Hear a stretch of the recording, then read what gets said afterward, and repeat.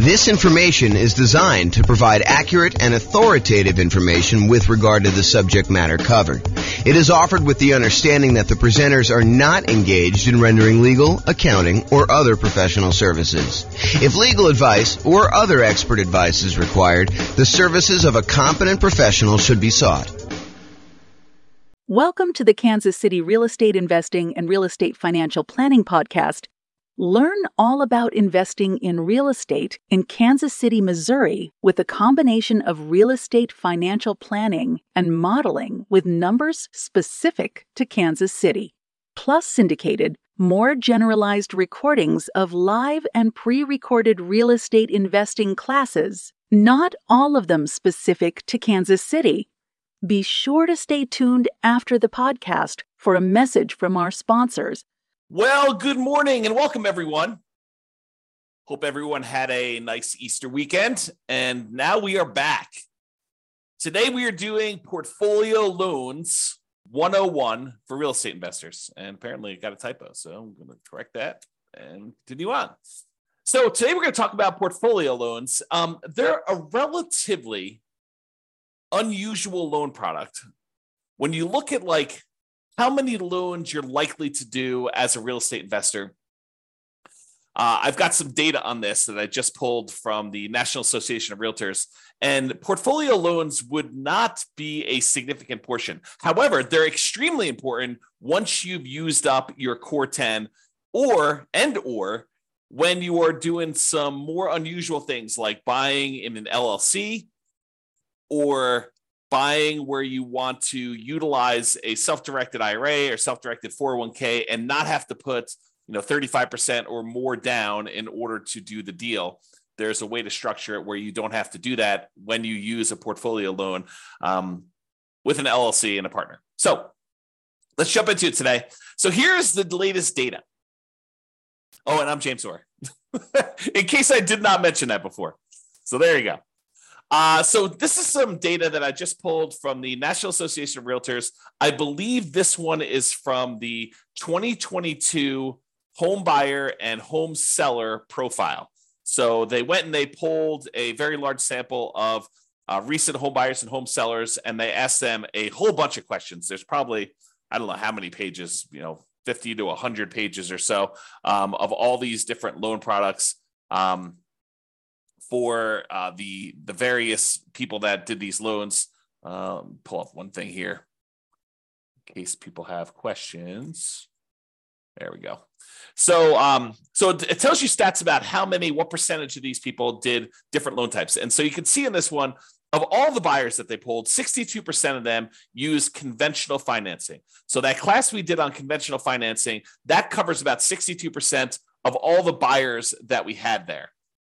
If you look at the next one, though, 17% of them used FHA, 12% of them used VA, which is a relatively small number, about 10%-ish, 12%. And then 5% did not know. So it's possible they could have used any of the other ones or they used something different. And then only 5% of the loans were other, which would include these types of portfolio products or, a lot of other variations on those. So you can get a feel. Now, for first-time home buyers, about half of them used conventional, about a quarter of them used FHA, about 10%, a little bit less in this case, used VA, 8% didn't know. First-time home buyers, you would expect them to know a little bit less than all buyers. And then 9% of them used something other than that, which, again, we still don't know what that means. And then repeat buyers, 67% used conventional, 14% used FHA. So a lot fewer people used FHA on their second loan, and 13% used VA. And still 4% did not know, and 3% used others. So you can kind of get a feel for what the popular loan programs are in that particular case. Now, this is the type of mortgage for first-time and repeat home buyers based on whether it was a fixed-rate mortgage or fixed rate then adjustable, or did they not know, or other. And so just looking at it, all buyers, I'm not going to do the crazy details. If you want to look at it, you can pause the slide and look at it later. But all buyers, 92% of the loans that they got were fixed rate mortgages in 2022, which doesn't surprise me. A lot of people, especially early on in the year when interest rates were very, very low, were probably getting those fixed rate financing things because loans were at or near all-time lows at that point.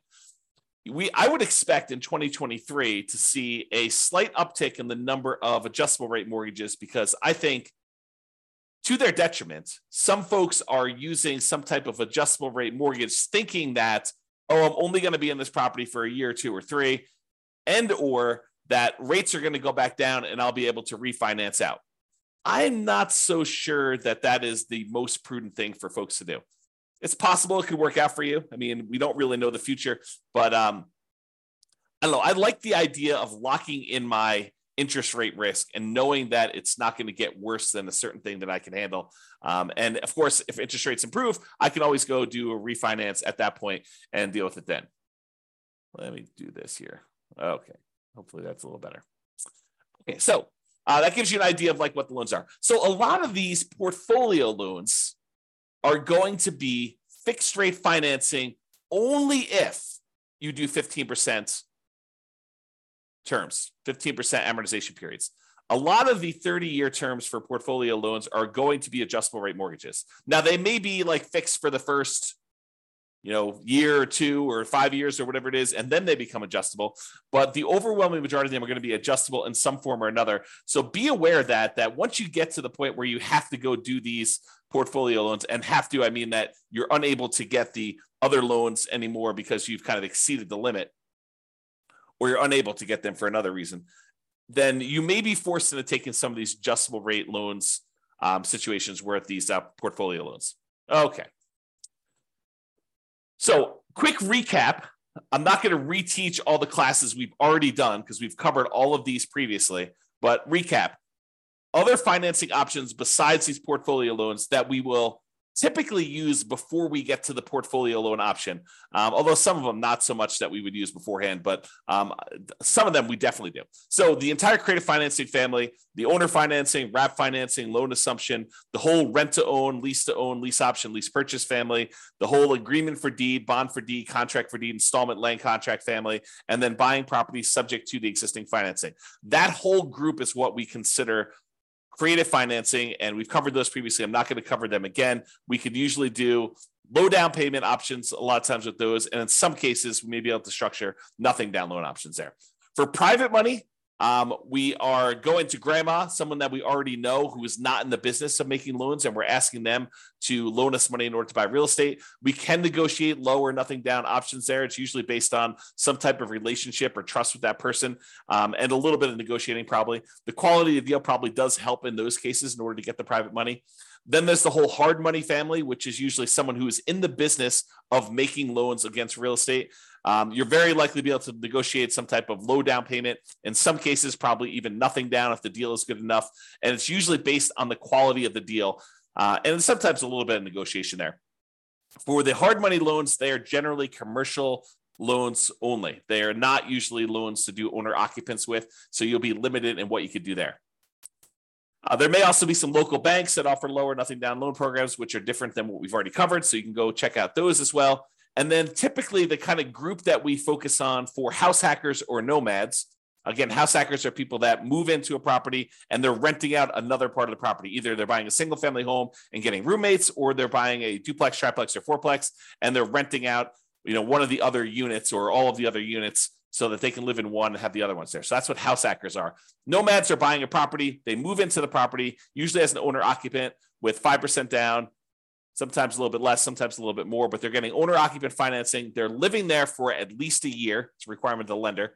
If the lender changes those rules, we'll teach it a different way, but they move in for at least a year. And then at the end of the year, or whenever they've saved up their next down payment, they go buy their next property, usually another owner occupant property with little or nothing down. And then they move out of the old one, convert that one to a rental, and they repeat the process until they buy as many rentals as they want. So the loan programs typically for house hackers and nomads are VA financing. VA financing is a nothing down loan program for veterans. It requires VA eligibility, but you can buy single family homes with it, duplexes, triplexes, or fourplexes. Then the USDA financing, which is typically for rural properties, another nothing down loan program. You can't buy just any property with USDA. It has to be a property that is rural, and usually only use those for single family homes. Then there's the FHA financing, which anyone can use. 3.5% down is the lowest amount you could do on those. So although sometimes you can combine them with down payment assistance, and then you use those to either buy single family homes or duplexes, triplexes, or fourplexes which is a great strategy if you're trying to use minimal down, 3.5% in this case, in order to buy multifamily property up to fourplexes. Then finally, conventional loans, 3% down for like the Home Ready or Home Possible, or whatever they call that loan program for the owner occupants on those. Most of the time, though, we're going to be using 5% down conventional loans. And this is usually for single family homes only. For the low down payment options, you can buy multifamily, but it's not going to be at that 5%. And then the non-owner occupant, if you're going to buy investment properties, it starts at 15% down. That does have PMI, or 20% down without PMI. And in a lot of cases, we'll opt to put a little bit more down to get better interest rates and to borrow a little less to improve cash flow. Also, a point that comes up a little bit later here is this up to 10 finance properties per Social Security and tax return when buying non-owner occupant properties. So I'm going to cover this here because it's part of why we go to portfolio loans to begin with. So when you're getting these loans, like conventional loans, FHA, USDA, VA, they count the number of loans that you have on your tax return that are on your Social Security. And so like on your Social Security number, when you go and qualify for the loan. And they say, hey, look, if you have more than 10 loans total, like, I've got a VA property that I first moved into. It's a fourplex. I lived there for a year or two. Then I converted that to a rental. Then I went and I bought another property with an FHA loan. And so I've got, these 2 loans. I got 2 fourplexes that I did that way. Then I bought a whole bunch of conventional properties that I lived in over the years, and I've kept all those. And I bought a few as rentals as well. Now I have 10 loans in my name. A VA loan, a FHA loan, and 8 other conventional loans, some which I moved into and lived there as an owner occupant, some which I bought as a non-owner occupant for investment purposes from the very beginning. And they say, okay, great. You want to go buy another property. You no longer can get conventional financing because you have 10 or more loans in your own name. So now you need to go and get a portfolio loan.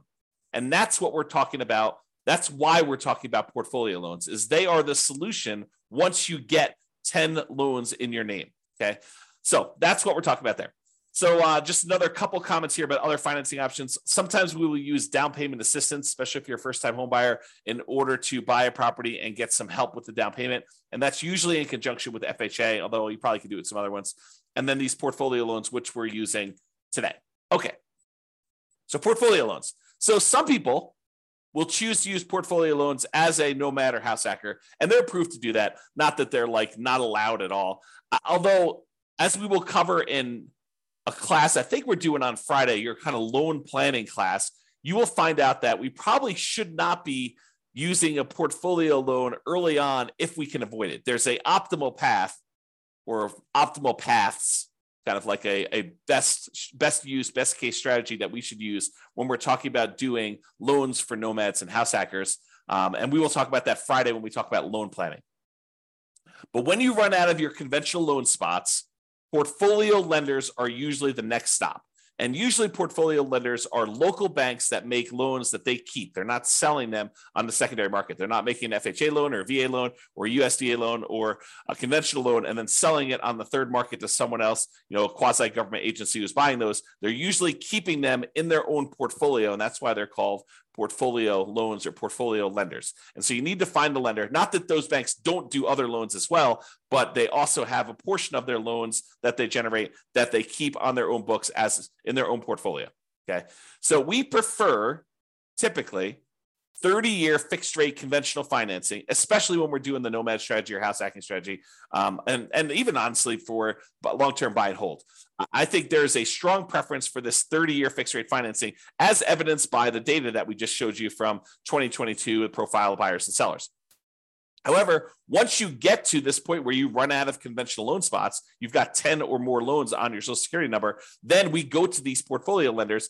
And a lot of these are typically like a 3-year fixed rate financing, then it adjusts every year, which we call a 3-year ARM, or a 5-year fixed period, and then it becomes an adjustable rate mortgage after that, for the next 25 years, or a 7-year ARM where it's fixed for 7 years, and then after that, it adjusts every year or 6 months or whatever the terms are for your particular loan, where it becomes adjustable. And a lot of these loans, they are 30-year amortizations, which means that they're scheduled to last for 30 years and that the loan will be paid off after 30 years, but they are adjustable rate mortgages, meaning that the interest rate on them is an adjust with whatever the prevailing interest rate at the time is. So if interest rates go up, your payment could go up, which could get very ugly. If your payment goes down, if the interest rates go down, your payment could, in theory, go down. But for those that are thinking to yourself, oh, at the time I'm recording this, interest rates are probably in the very high sixes, mid to high sixes, I would say, or for investment property, probably above 7. And you're thinking, oh, interest rates are incredibly high right now. Of course they're coming down. And I will tell you, no, that is not true. It is true that it is possible that interest rates can come down, and it is true that it is possible interest rates could go up. And if you look at it, I did this new tool. I think I called it I don't even remember now. It was kind of like my interest rates meter or something like that. I don't remember what I called it now. But basically, when I looked at, if you put in what your interest rate is today, it told you what percentage of the time the interest rates were above that. And right now, at about this kind of 6 to 7% range, if I remember correctly, we're only about the halfway point. About half the time interest rates were higher than this, and about half the time interest rates were lower than this. So this is not an exceptionally high interest rate. In terms of recent time, it seems exceptionally high because we've been in a period of very, very low interest rates historically. But that doesn't mean that 7 is high. It seems really high compared to 2 or 3, which is what we were getting before, but it can and has got up to 8, 9, 10, 11, 12, 13, 14, 15, 16, 17, 18%. So if you think that this is really, really high, you could be in for a shock if something were to happen in our economy where the Fed would continue to increase rates and the rates on mortgages would continue to go up. And we don't know if that is their plan.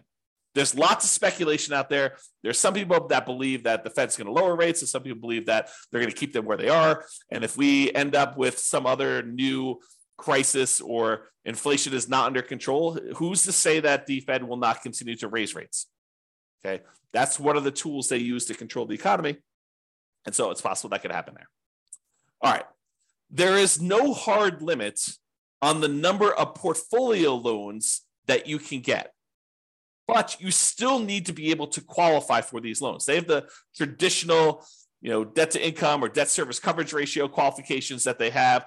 They want to see how your overall portfolio looks. A lot of times their underwriting is heavily dependent on your debt service coverage ratio, although every lender is a little bit different, but I've seen that to be the case for most of the time. They can have very fast underwriting. Sometimes you can get approval in less than 24 hours. I will tell you, the more complex your situation is, which tends to be what's going on once you get to the point with portfolio lenders, is you tend to have a relatively complicated situation because otherwise you, in most cases, would go and get conventional 30-year fixed rate financing. So a lot of times when you get to the point where you're using portfolio loans, you have a very complicated situation.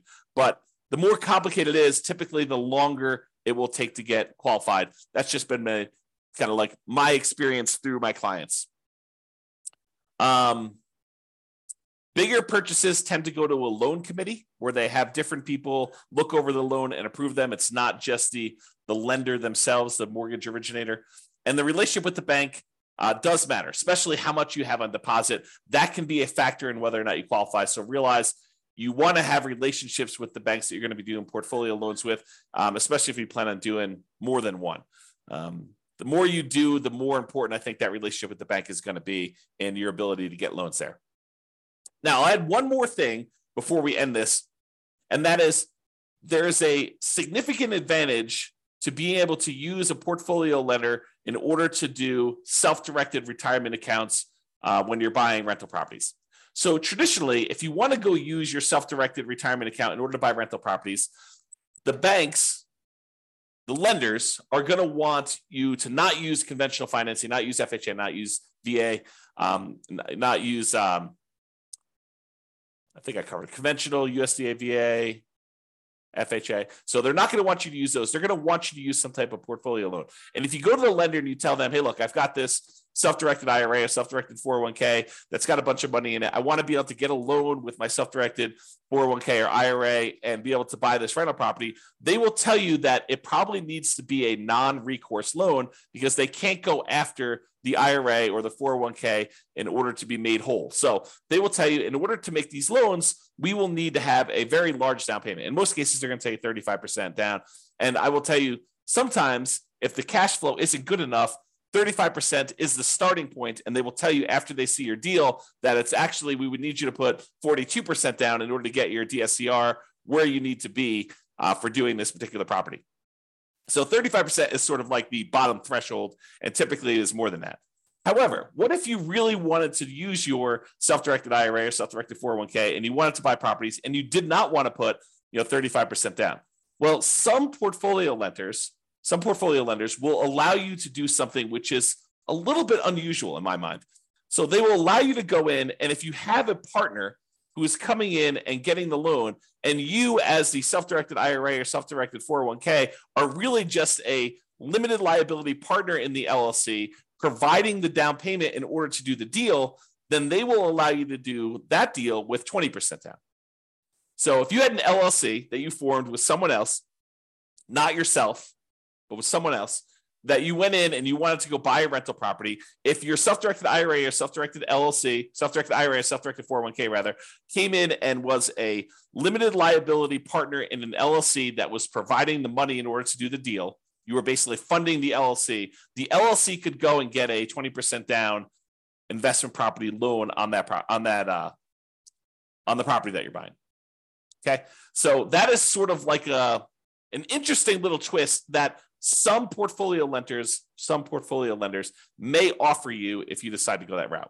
So just kind of a heads up, that is a way to kind of not have to do 35%. Now you got to go bring in a partner, which the partner may or may not be taking more of the deal such that it is not worth doing, or maybe they're doing the deal and it's actually great. They're the ones that are co-signing for the loan or something like that, and so they're there. Okay, so to finish up, in conclusion, investors often look to optimize their conventional financing loan spots before proceeding to these portfolio loans. Portfolio loans tend to be variable rate financing, and so we tend to try to fill our loan spots with VA or FHA or USDA or conventional loan spots first with 30-year fixed rate financing in most cases. And then once we get those filled up, we move on to these portfolio loans, which tend to be, I would say, kind of like second tier, second quality loans, in that they are typically not fixed rate financing. I don't know if I mentioned this, but there is an exception. A lot of portfolio lenders will allow you to do a 15-year fixed rate loan if you want to. So the 30-year ones are sort of variable, whether they're 3-year fixed and then variable for 27, or 5-year fixed and variable for 25, or 7-year fixed and variable for 23. Some of them will do a 15-year fixed period on those, but usually the cash flow on the 15-year amortization period makes it such that it's probably not worth pursuing those. Although I could see some situations where that is a useful tool, but most of the time we're not. So what tends to happen is the portfolio loans tend to be the next stop after you do the conventional loan spots that are filled. And then there may be other reasons like partnerships where you're buying an LLC where portfolio loans make a lot of sense before loan spots are filled. So for example, if you're going and you're buying with you and 2 other partners, or you and another partner, and one of you guys is actually getting the loan and signing as the kind of the loan partner on that, and you're providing just the down payment, and buying in an LLC in that format with a portfolio loan can make a lot of sense. Although there's still going to be some type of variable loan unless you do a 15-year loan on that. All right. So that's all I got on the portfolio loans. Awesome, everybody. Well, hope you have a great day. Thank you so much. We will talk to you for the next class. Bye-bye for now. With home prices up, mortgage interest rates up, and rents up, but not quite enough to counteract the higher prices and interest rates, cash flow on rental properties in Kansas City is harder than ever.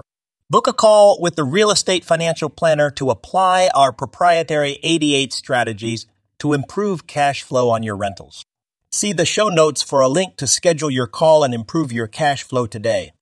If you're a real estate agent, lender, or professional in Kansas City that wants to help our real estate investor listeners, consider reaching out to learn about collaboration opportunities with this podcast. We'd love to add more value to our listeners by having you assist our investors buy, sell, and finance their real estate investments. See the show notes to schedule a call to discuss collaboration opportunities.